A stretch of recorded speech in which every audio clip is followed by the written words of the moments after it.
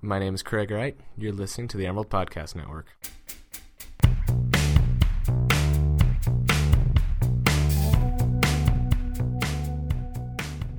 Hello, you're listening to the Emerald Podcast Network.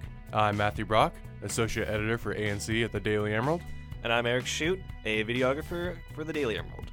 Today we're going to be talking about one of the biggest trends in the video game industry as of late, the basically having your game kickstarted and funded as instead of the more traditional role of going through a publisher or company. Yeah, crowdsourcing, crowdfunding games, specifically on like Kickstarter or on some other platforms. Basically, the premise is people would like pay some money to the developers for projects that normally couldn't get funded through traditional means. You would get a copy of the game once it was completed, and it would get published. Now, what are your thoughts on these kind of crowdfunded games? They've seemed to become kind of popular recently. Yeah, so it's certainly not something particularly new. I think the trend really started probably around 2013 was when we first saw a lot of this stuff coming through. It hasn't always just been for games. We've had stuff like, I think the Ouya had a big crowdfunding thing. Oh, yeah. So tragic that didn't work out. But there's been some recent developments lately that I think have really kind of redefined how the whole system works. In particular, we have Fig, which is a kind of a newer site, which is... So traditionally the way it works is someone wants to make a game, but they're generally an independent games developer and they can't get a company or publisher to pick it up, and they need funding. So they're like, I'm going to make this game, and generally like, here's like a roadmap of what I'm going to do. Here's like, a proof of concept. Here's like a demo I've made already. Here's where I want to take the game. If you give me money for it, I'll make it. And I want $20,000 to make an RPG. And so if people are interested enough, they'll give them the money, and a lot of them do like stretch goals, which is like, if I don't just get $20,000, if I get $20,000 or $25,000 instead, I'll add another level or add another playable character, or I'll release the soundtrack or something along those lines. So the stretch goals are another big part of it. A lot of people fall into the trap of like unrealistic stretch goals, but we'll get into that a little bit later. So as I was saying with Fig, the thing that kind of brings to the table is not only is it the people, the gamers who want the game, Fig also has it so you can invest in the game. So I'm like an independent investor. I also want to put money into the game and get some kind of return, which kind of mixed things up for the whole crowdfunding thing. What do you think? What are my thoughts about Fig? I don't know. I'm kind of a little bit skeptical towards the whole crowdfunding thing in general. I mean, you do see successes with them where games raise like millions and millions of dollars or just large amounts, but all these games are kind of hit and miss. And I feel really what kind of turned me off was Mighty Number 9, which had a huge amount of hype, and that came out and then it just tanked. And we've seen other games recently come out, Yooka-Laylee, which for the most part that got positive reviews, but that game isn't really kind of like a niche thing, and it really seems like a lot of these games that come through crowdfunding are for very specific targeted audiences. And so it kind of makes sense why the big publishers don't really put their funding behind them. So I don't know. I mean, it works for these situations, but as like a general kind of thing, I don't know. I don't see it as, really that interesting to me. Well, it is definitely something for niche people who have a niche game they really want, that, maybe only the people who want it. Maybe there's no one else. When the full game comes out, there's no one else who buys it. But I think having the opportunity for them to have the game they want funded, through these means, I think that's really, really good. Because at the end of the day, it's like, okay, the people who wanted the game, they got their game made. Good for them. If they're not going to go on and make more games, that's fine. They got the game they wanted. Or if they want to make another game, those people will invest again.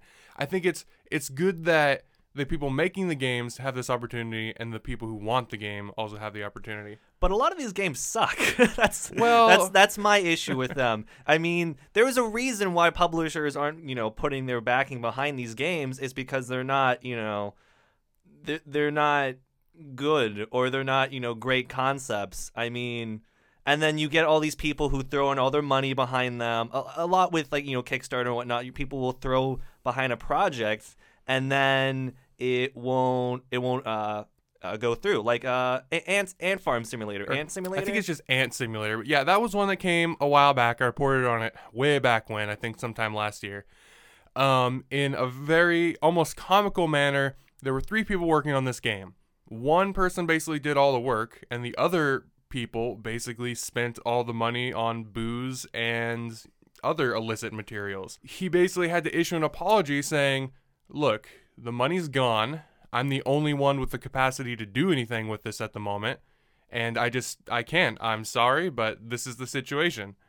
And that's a reality of this kind of crowdfunding thing is, it might just not get made. You're kind of putting your trust in someone. And there's a lot of, I think Double Fine gets a lot of... Double Fine gets kind of like a lot of praise. They're the ones behind Fig. Yeah, well, they get a lot of praise, but they also get a lot of criticism. Because you had games like Broken Age. They got all this money for Broken Age and ran out halfway through. Did Broken Age, did that suck? Like, I heard about that kind of, but then it just kind of went away off my radar. It's another really niche game. Is it point and click? It's a point and click adventure game. Of course. And if you like point and click adventure games, it's really good. But if that's not your jam, you're not really going to care. I'd say it has a lot of for me, I really like the artwork. I really like the music, and the voice acting is top notch. That's probably where all their money went, was the voice acting, paying is this Will Wheaton suddenly who's playing like a lumberjack in the middle of the woods? Okay. But again, they ran out of money halfway through, so they did another Kickstarter to finish the second half of the game, and then left it on a really is that it kind of ending. So I think another thing that comes with the people getting this money, they're game developers. They're not project managers. They're not business people. Yeah, and they don't know, how to balance all this money. Another person was one of my, he's a longtime content creator. He goes by Rurakar, Bruce Willikers, all kinds of stuff. He used to make this old animated cartoon series called Unforgotten Realms. It's like a Dungeons and Dragons spoof. And he got to a point where he really wanted to make a video game of it. And he started it. He got some proof of concept stuff. He had characters running around on the screen, fighting each other. But he went through a lot of personal stuff and ended up not being able to finish the game. And it's something where he's gone kind of back to the whole YouTube content thing. He does a really cool role-playing show these days. But it seems to me one of his biggest regrets is that whole project falling through. But you get another, not only having inexperience managing these big projects, you also have people trying to do these big projects by themselves or with only 1 or 2 other people. And I think it's a lot of people don't immediately understand the scope of what they're getting themselves into. Yeah, I definitely can kind of see that. You have all these people who are very passionate, and they have their idea, and then they just kind of throw it out there without really having the means to really kind of see that through and really do it. What in your opinion do you think, I don't know, out of all the different kind of crowdfunded games that you've kind of have noticed, what do you think has been the best, most successful in terms of, delivering what they promised? And what do you think was kind of the worst kind of campaign? For me, Wasteland 2 is a great freaking Kickstarter game because it's super niche. The original Wasteland is what inspired the Fallout series, but it was more along the lines of Fallout 1, 2, and Fallout Tactics rather than Fallout 3 and kind of the whole first person things. These are you're kind of zoomed out, you've got a squad, it's very story based. There's a lot of you find this item and it's very specifically goes to this guy later in the game, and you could sell it or throw it away now, but that's an opportunity you're missing out way later in the game. And there's also there's a ton of stuff in the game that you can't do if you don't have the appropriate skills. There's a guy dying on the ground. If you don't have good medical, you can't save him. So that kind of stuff. And it's I find the words to describe it hard, but it's very traditional Western kind of or Western RPG, and there's not a big market for that because the skill level on that is crazy high. Like it's like really hard to kind of that game get is the controls or something. No, like it's all like turn-based, but you have to like do stat optimization. So it's a nerd game. Yeah, and it's one of those games where if you don't build right in the beginning of the game, you can reach unwinnable scenarios. Where later in the game, because you didn't optimize your character's stats correctly, you can no longer beat the game because That's crazy. yeah, and this is like 60 hours in. So what are you gonna do? I would not play that. Yeah, and that's a game I love, and I'm ecstatic that it got made thanks to things like crowdfunding, but I know it's definitely not for everyone. They're making another one, by the way, which has me doubly excited. Oh, but boy. So what do you think has been like kind of like the worst one? I mean, there's been like a lot of ones the worst. that, you know, like some 12-year-old, you know, is like, oh, I want to make a game, and they just kind of like put it up there. But I mean like a biggest fail, like someone who put like a lot of effort into it and like it just didn't pan out. So I think obviously for that, Mighty Number 9 is one. But yeah. I think that a good game to compare it to is Shovel Knight, because what they're both trying to do is they're trying to capture the nostalgia of like NES games like Mega Man and Ghosts and Goblins and Castlevania. They're trying to capture that nostalgia. But what they don't realize is you can't try to capture the nostalgia. You have to capture what the people today think that nostalgia was. You have to capture what the game was. Or you can actually try to recreate the game as it was, or you can try to play to the image of what they remember it being. Shovel Knight does that very well. Shovel Knight is a game where this is what I remember old NES games being like.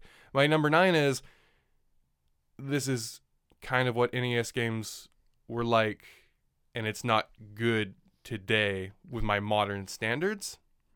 So, yeah, I think that's I think the over-reliance on nostalgia is a real big pitfall there. Yeah. I feel like nostalgia is kind of like a trap, especially for these games where, like Yooka-Laylee, building off of nostalgia for, you know, Banjo-Kazooie or Castlevania or what's it called? Yumeshi? It's on the tip of my tongue. I can't remember. While you're thinking of that, my favorite Kickstarter game is Undertale. Oh, Undertale, yeah. Great which game. It didn't get that much money compared to all the other games. I think it got about $90,000. But what I really like about it is that it kind of came out of nowhere. Just little game. It really like influenced like pop culture with its music. Oh yeah, music is top notch in that game. Yeah, I love it, and it's art. So I feel like made by like one guy too. Yeah, he just did it all. And this is like a really clear case of a really committed person who wasn't asking for much and set, like, I think real expectations for himself. And he got, thanks to that, we got the opportunity for a real smash hit game to come out because of it. Yeah. I haven't really seen that, like, the culture influence with any of the other kind of Kickstarter games. I think the closest, if Mighty Number 9 would have been popular, I feel like it would have been, or I mean, if it would have been good, it would have really kind of been like Undertale, influenced kind of pop culture, seeing, you know, like action figures and like dolls and t-shirts and whatnot. So Undertale is kind of alone in that, really. Maybe Yooka-Laylee in the future will kind of... Yeah, I think we kind of have to watch some other stuff pan out, but...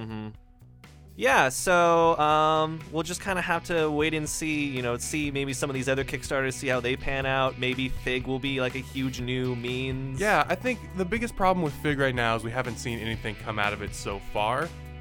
But I don't know. I'm excited to see where things go with it, and it's a trend that I've been noticing a long time in the industry. And I don't know. I think it gives more opportunities, but then also, you know, sets some people up for failure. So that's all we have time for today. My name is Matthew Brock. I'm Eric Shute, and thanks for listening to the Emerald Podcast Network.